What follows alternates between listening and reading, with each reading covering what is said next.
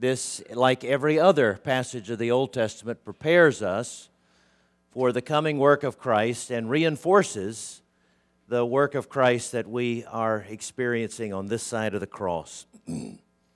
So let me read a few verses from each of the chapters, and then we'll pray. Beginning in chapter 7, verse 1. Then the Lord said to Noah, "Go into the ark, you and all your household, for I have seen that you are righteous before me in this generation. Take with you 7 pairs of all clean animals, the male and his mate, and a pair of the animals that are not clean, the male and his mate, and 7 pairs of the birds of the heavens, also male and female, to keep their offspring alive on the face of all the earth. For in 7 days I'll send rain on the earth 40 days, 40 nights, and every living thing that I have made I will blot out from the face of the ground." And Noah did all that the Lord had commanded him. Verse 1 of chapter 8. But God remembered Noah and all the beasts and all the livestock that were with him in the ark. And God made a wind blow over the earth, and the waters subsided. The fountains of the deep and the windows of the heavens were closed. The rain from the heavens was restrained. The waters receded from the earth continually. And at the end of 150 days, the waters had abated. And in the 7th month of the 17th day of the month, the ark came to rest on the mountains of Ararat. Verse 20. Then Noah built an altar to the Lord and took some of every clean animal and some of every clean bird and offered burnt offerings on the altar.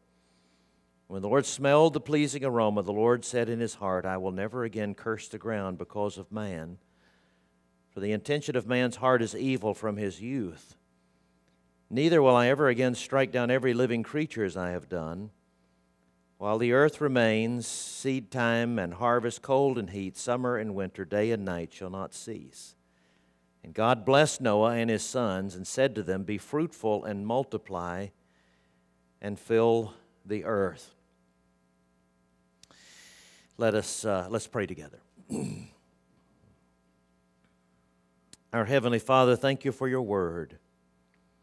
Your word that is written to us, word that is heard, word that is confirmed by the Holy Spirit and confirmed in the sacraments and confirmed in the heavens, even as we still see the bow hung in the heavens, assuring that the next major redemptive event is Jesus' return.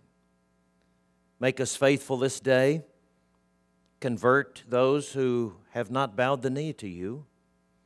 Draw back those who are in rebellion. Encourage those who are downcast, and strengthen everyone, every follower of Christ, for a new day of responding to your grace. We pray it in the strong name of Christ. All God's men said together, amen. Every text of Scripture is intended to reveal 3 things: our need for redemption, God's provision of redeeming grace, and our response to that provision of redeeming grace. And these 3 chapters are no exception. Our need, God's supply, and our response, all of those are present in this text. And through the Old Testament in particular, we see that the roles that Christ would come to fill are specifically matched to those 3 aspects of Revelation. Christ is a prophet.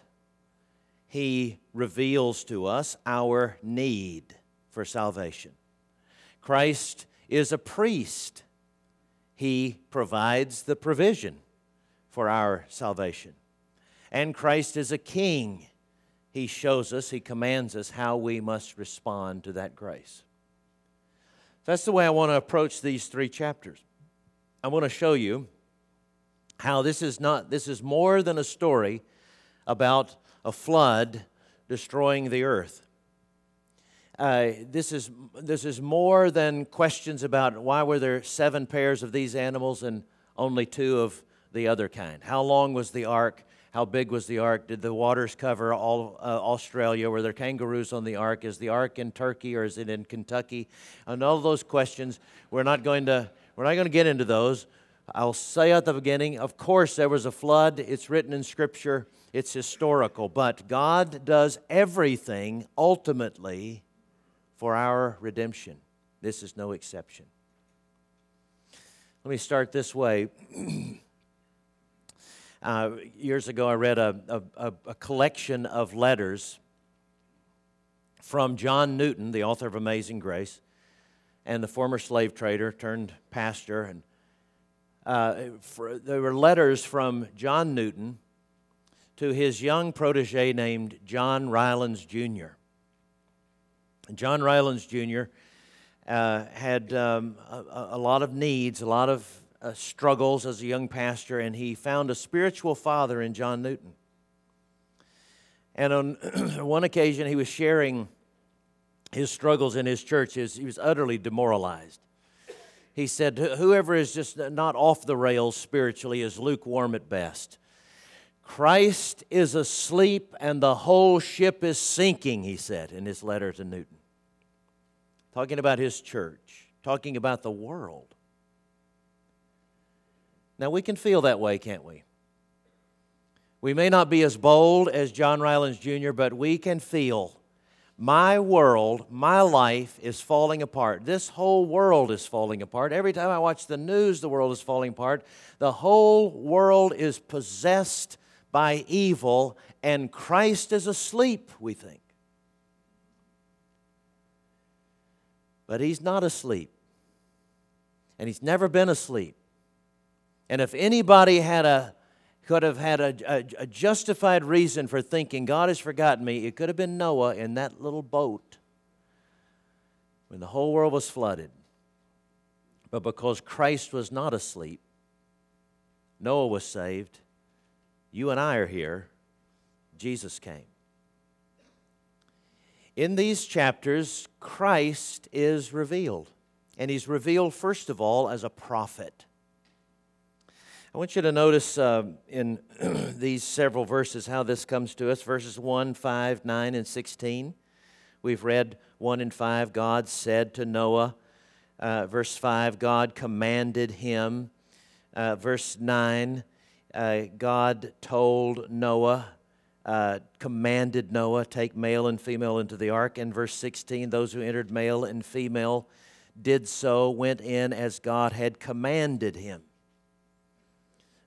Now, when we see those words, commanded, when we see God commanding His people, or God directly commanding His people, or commanding His people through other means, other people, we see the prophetic role of Christ. Christ, our catechism, the catechism of our church says, Christ executes the office of a prophet by declaring to us by His Word and Spirit the will of God for our salvation. Now, some of us who have been Christians for a while can sometimes chafe against God's commands. Sometimes we can complain about legalism, or we can complain about how many do's and don'ts there are in the Bible. But do you realize how blessed we are to have these commands of God? Because God says to us, God tells us in Deuteronomy 4, for instance, as well as other places, I have given these commands to you that life would go well with you. Jesus said, I came that you might have life and have it abundantly. God never gives commands to us to ruin our lives, to hinder our fun, to keep us back from something that would be really fulfilling. Christ's commands are always for our best, and they're for our salvation. Of course, it doesn't mean that God's going to love us more for keeping His commands. Of course, it doesn't mean that we're going to be rewarded with salvation for keeping His commands. If Christ is your Savior, you're loved as much as you're ever going to be loved. But He gives you His commands that life will go well with you. Is it not clearly illustrated in the life of Noah? These four mentions of commanding and the ones that precede it, did it not result in life? Why did Noah and his family receive the commands and the others did not? Because God was gracious. Don't you think Noah would have had occasion to doubt God's goodness with His commands? He's out there hammering away at the ark. People are making fun of him. Look at Noah's folly. He's building a big ark. The weather radar doesn't show any rain in sight. How could he be so foolish to think about his children? They're being scorned at school. He's being cut out of the clubs, out of social circles. His wife is being made fun of. Don't you think Noah would have had occasion to doubt the goodness of God relative to His commands? Why do you make life so narrow for me when everybody else is having a good time? Don't you think that after Noah had been on the ark for a while, he could have thought, why are you doing this to me? How could this have been a good idea? I would rather have drowned than to live with these stinking animals. Not to mention my 7 other family members. Shut up in this boat forever. No mention of a crow's nest for Noah. He didn't get away from it. He was in it. Some people said the ark is like the church, or the church is like the ark. If it weren't for the danger on the outside, the stench on the inside would be impossible to deal with. Don't you think Noah would have had opportunity, would have had occasion, justified opportunity to doubt God's goodness in His commands, but is there any doubt that God's commands were best? They resulted in life. And they not only resulted in life for Noah and his family, but His commands resulted in life for us. We wouldn't have been here if God had not saved Noah, if God had not made Noah obedient. There would have been no Christ. Noah was the line through which the Messiah came. There would have been no Christ for us had Noah not obeyed God's simple commands. Build an ark and get on it. Now, some of you may be struggling with the commands of God. Maybe you are thinking that God is so narrow-minded. Why does He insist that you have only one wife? You don't mess around with another woman. Why is God so narrow-minded that He would command a portion of your income to be given to His work? Why would God be so narrow-minded as to call unethical some of the business practices that are legal? Why does God want me to pay so much attention to my children and grandchildren? Why does God want me to forgive? Why does God want me not to store up bitterness in my heart? Why does God tell me not to cheat when it would be so much more profitable? Why does God tell me that I should not let my anger fly? Why does God tell me I should watch my tongue and not gossip? And why does God tell me not to click on that site or look at that thing or dally with that sin? Why does God want to ruin my fun? I know it's wrong for everybody else, but in this case, it must be right. And however much by faith, you must trust that all of these commands, these do's and don'ts, come from a Father who loves you. Loves you so much that He gave His Son not just to die for you, but to tell you by His Word and by His Spirit the will of God for your salvation. We see in these commands to Noah and the life that resulted the prophetic role of Jesus Christ, and praise Him for it. The other role that we see of Christ is His priesthood. Christ is a priest. Now, verse 16, I want you to look there again at chapter 7, verse 16. Those that entered, male and female, and all flesh went in as God had commanded him, and the Lord shut him in. It's just a few words, but it says a lot. The Lord shut him in. The Lord closed the door, with Noah in front of it, putting Noah in the midst of his people. God could have said, okay, Noah, you build the ark. I'm going to fly you over to Australia, put you on a high point. The floodwaters might not reach that far, and then I'll get you back to Turkey when the ark comes to rest, and the 7 others will be saved, and animals and so forth. But no, God put Noah in the ark with the people. Why did he do that? The same reason he puts all of those agents of redemption in the Old Testament with their people. Moses stayed with his people, even when he didn't want to. Even when they threw rocks at him. Joshua stayed with his people. Jeremiah stayed with his people when they didn't listen to him. They went into exile. And Jesus came to be among us.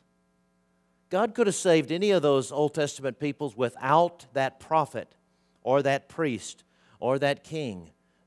But he always put someone, his mouthpiece, in the midst of them, so that when he said, I am with you, they could look at that representative and say, yeah, he is with us through that person.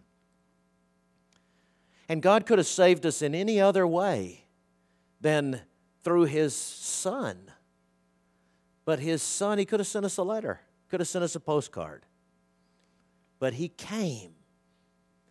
And he came, took up our flesh, and was with us. He was shut up in this ark of trouble with us, bearing our image, our flesh, all of our same burdens and concerns.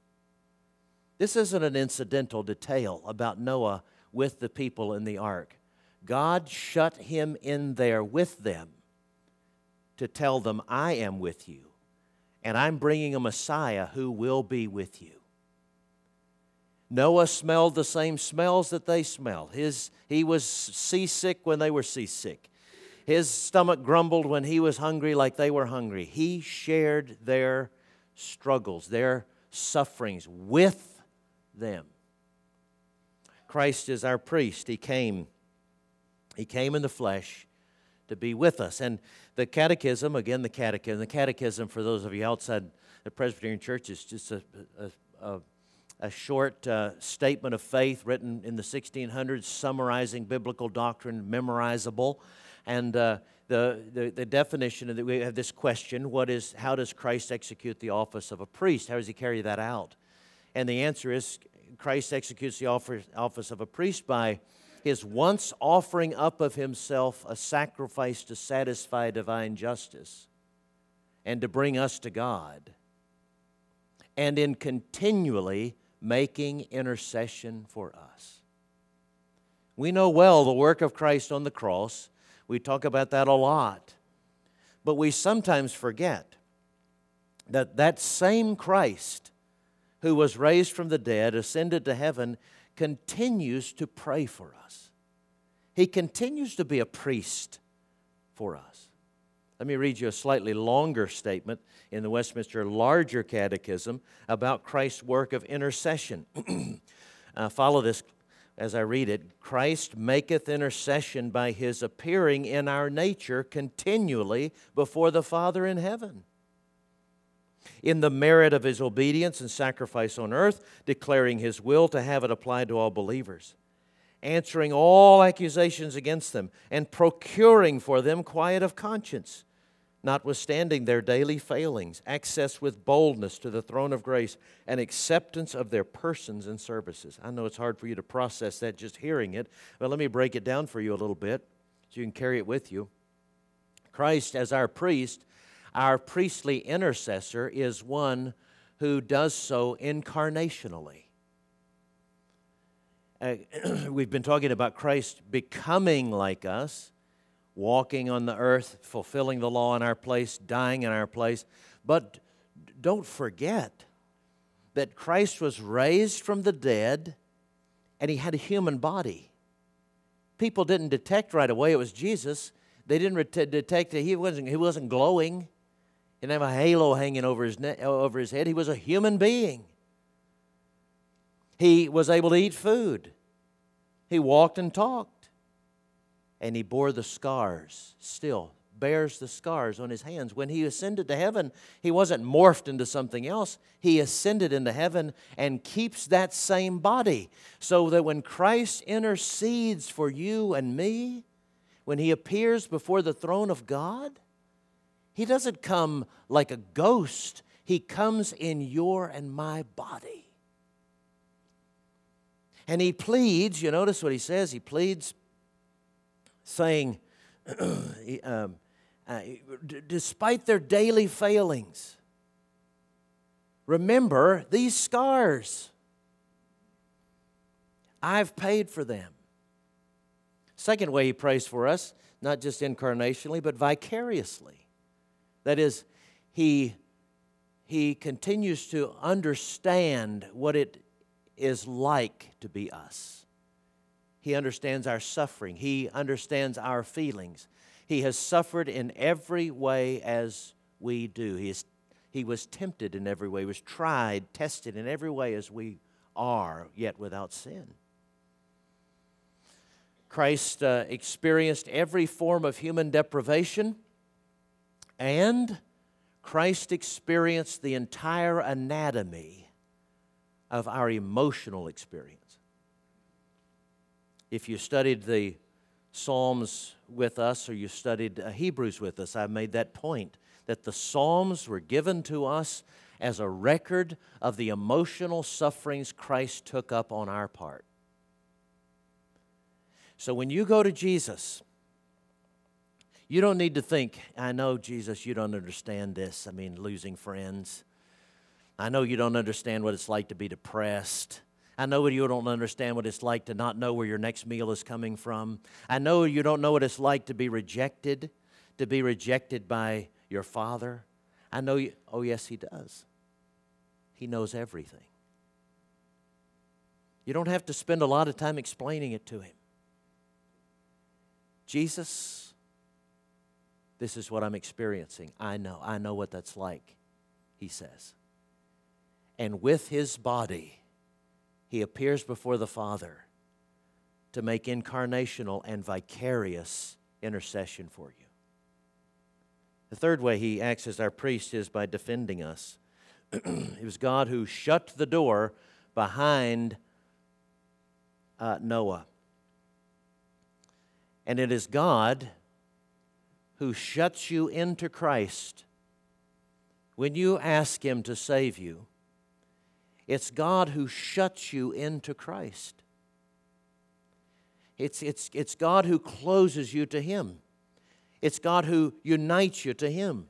And united to Him, closed into Christ, there is no one who can take you from there.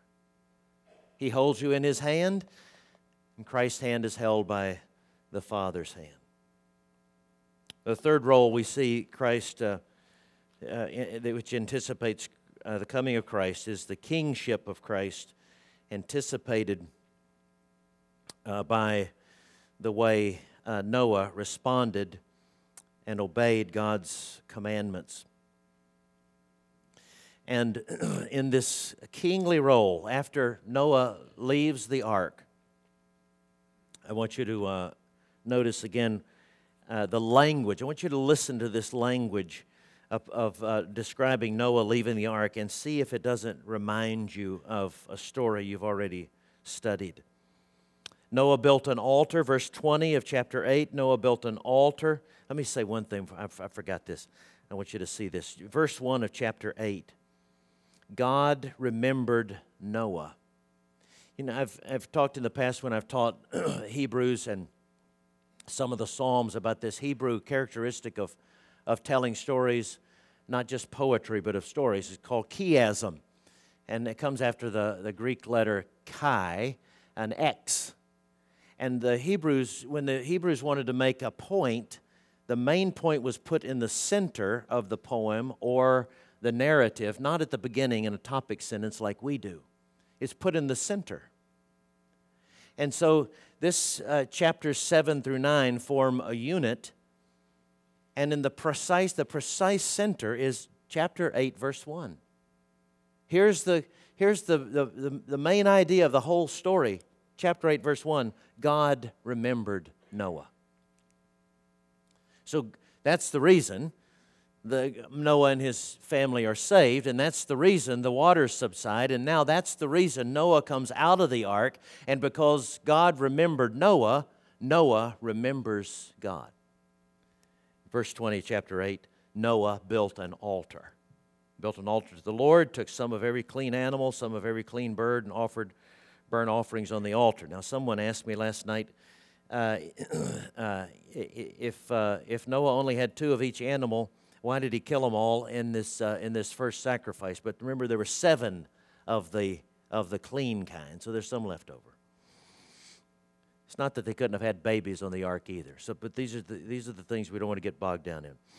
And when the Lord smelled the pleasing aroma, the Lord said in his heart, I will never again curse the ground because of man, for the intention of man's heart is evil from his youth. Just a note there, I'm not going to curse the ground again, despite the fact that man hasn't changed just by being on the ark.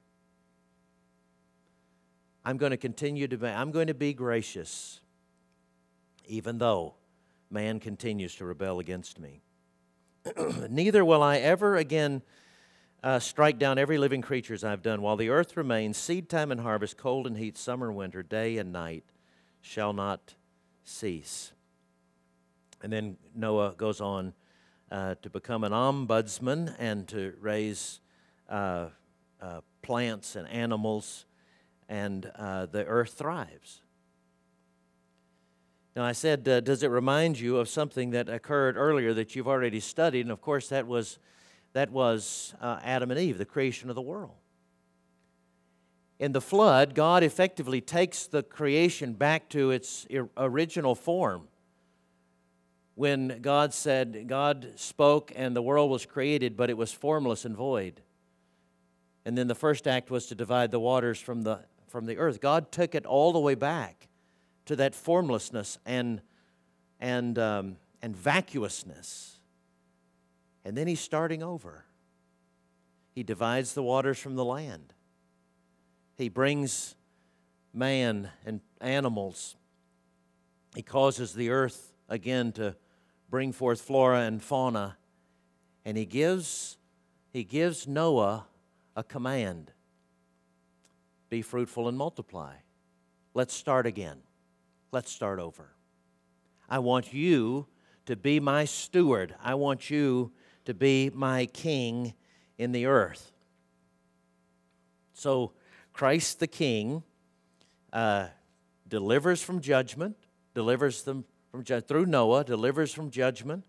Through Noah, he defends from the enemies, the people from their enemy, the animals from their enemies, and he demonstrates by his worship that we're destined for glory. And then he takes us to the next point, which is that we, in response to this grace, this grace that we've received from Christ as prophet, priest, and king, we are called to be kings.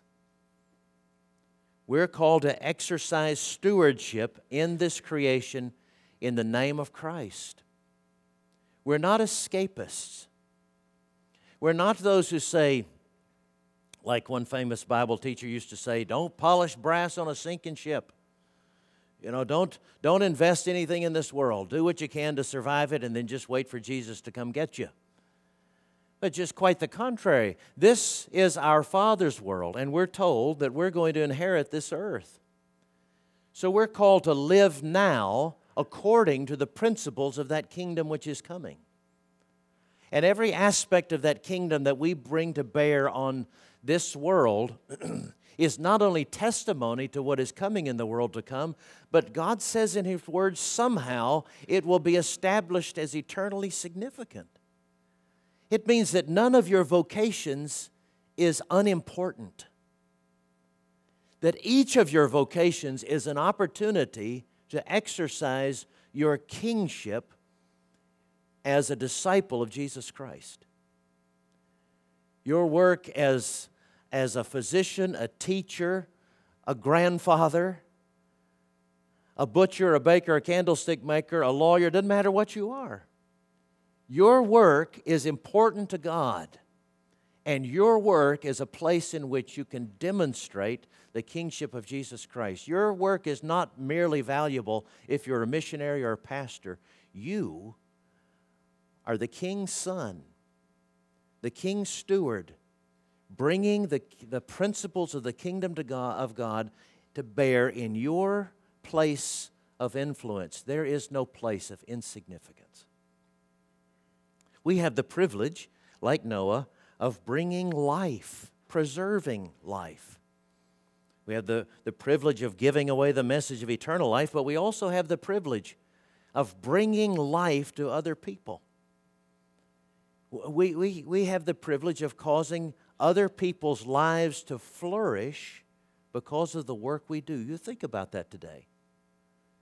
You think about every task that you have, even the ones that you think, this is so mundane, I wish I could do anything else. But somehow, if you think enough about it, somehow your work is causing other lives to flourish, and do that for the glory of God.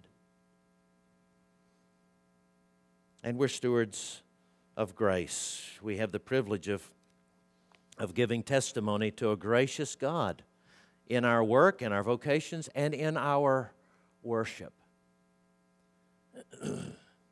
Noah very clearly shows us how important corporate worship is. The first thing he did upon leaving the ark was building an altar and worshiping God.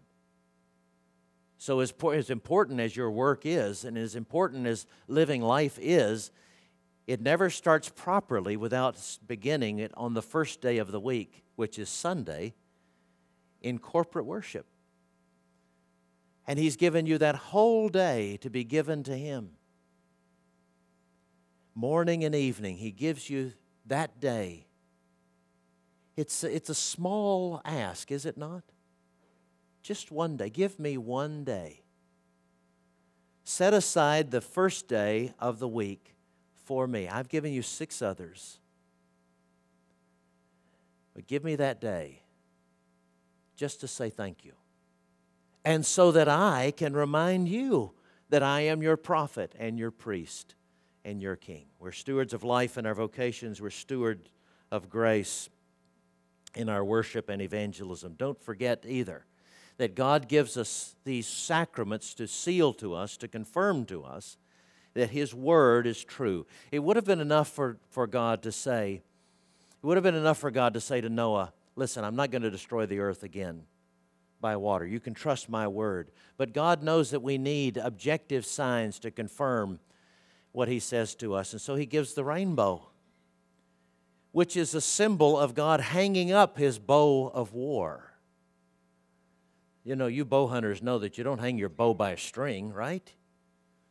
You hang it by the wood or the composite structure. You don't hang it by the string. When you're done hunting, you hang it up.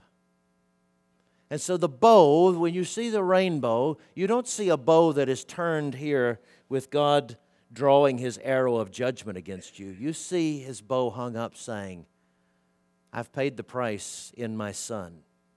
There is no more cosmic destruction to come before I come to rescue my people. And just as He gives you that sign in the heavens, He gives you the signs and sacraments in the church, baptism and the Lord's Supper and all the other means of grace. He gives you those to confirm to you His Word is true.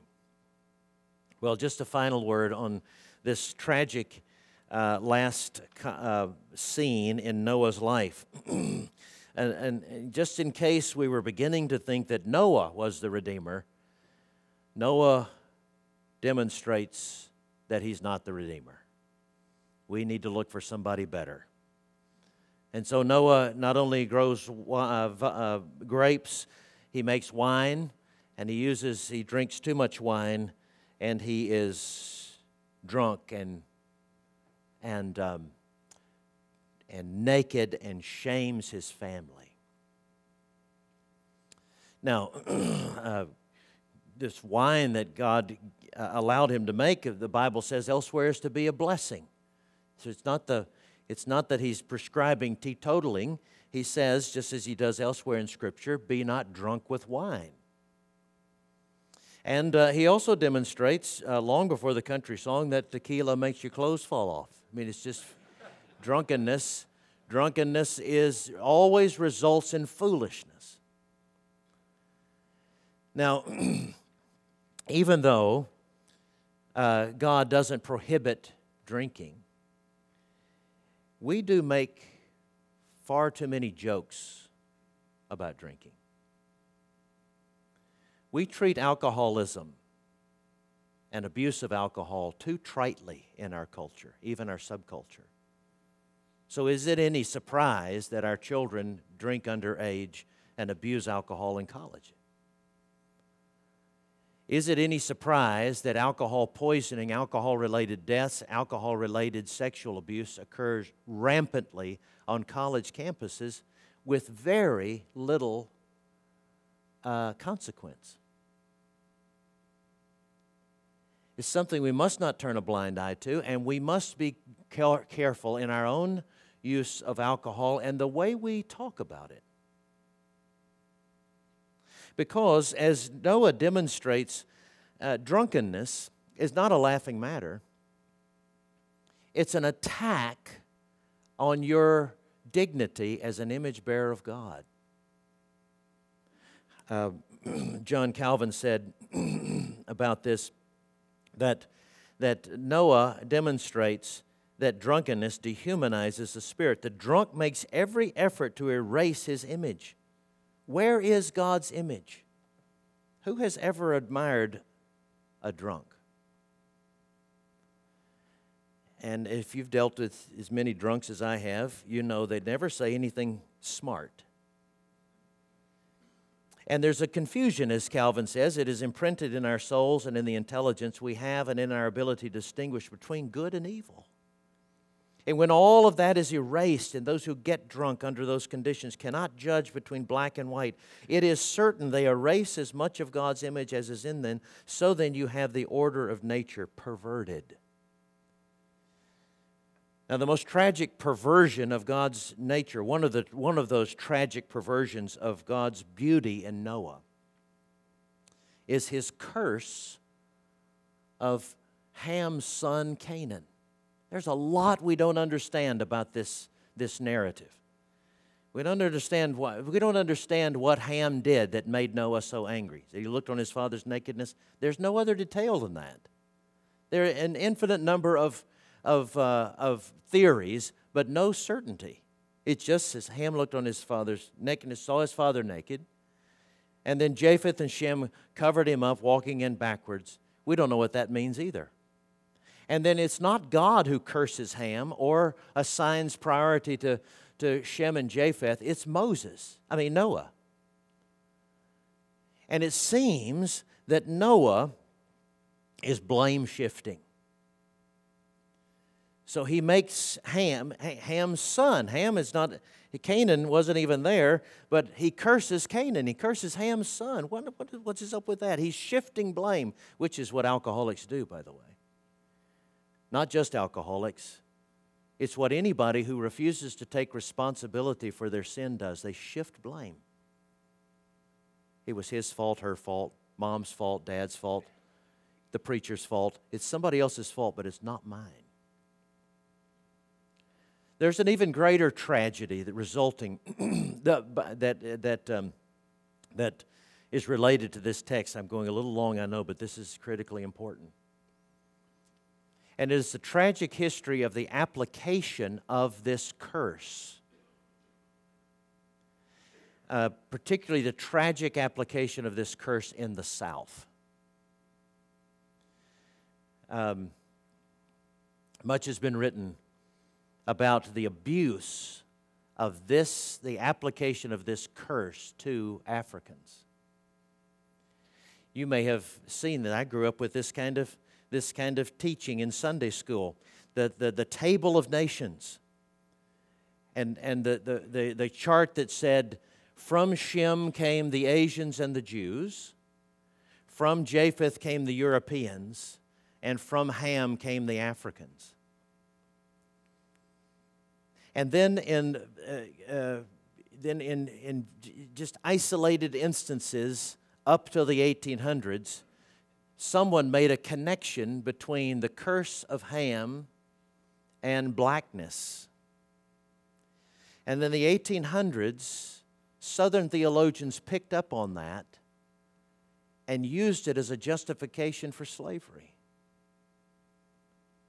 It had not been the case before, but it was used as a justification so that they made this giant leap to say that it wasn't just Noah cursing Ham, this was God's curse.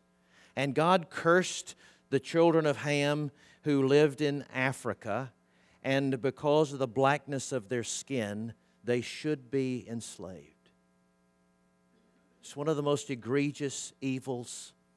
Of course, slavery is the most egregious of evils, but to find in Scripture a theological, biblical justification for it is damnable. And it still exists by some. There is no scientific reason for, you can't say that one group of people came only from one of these sons. They all had parts of each other's genes. Neither can you make the argument biologically, sociologically, geographically. It seems rather that what we have is a recapitulation of the Genesis story that God recreated, gave life through Noah. He brought life back. And then there was a scapegoat. And that scapegoat is the one through whom redemption would come. One of those descendants of Ham was the father of Egypt. And God says later, out of Egypt I have called my son. It's metaphorical, of course. He was a Jew. He also had Gentile blood in him. Jesus had a mixture of Gentile and Jewish blood in him that he might be the Savior of all mankind. As dark as the story as ends in chapter 9, as dark as our own humanity and our own history can be, we have a Savior who has become the Savior of us all. By His body, by His blood, by His DNA. And it's something like this. In Christian art, the church is often depicted as an ark. And so there's this picture of the raging seas around, and then there's an ark, and Christ is in the ark with His people. Being joined to Christ in the church, you are in that ark of God. And I grew up on the Tennessee River, Pickwick Lake, just below Wilson Dam.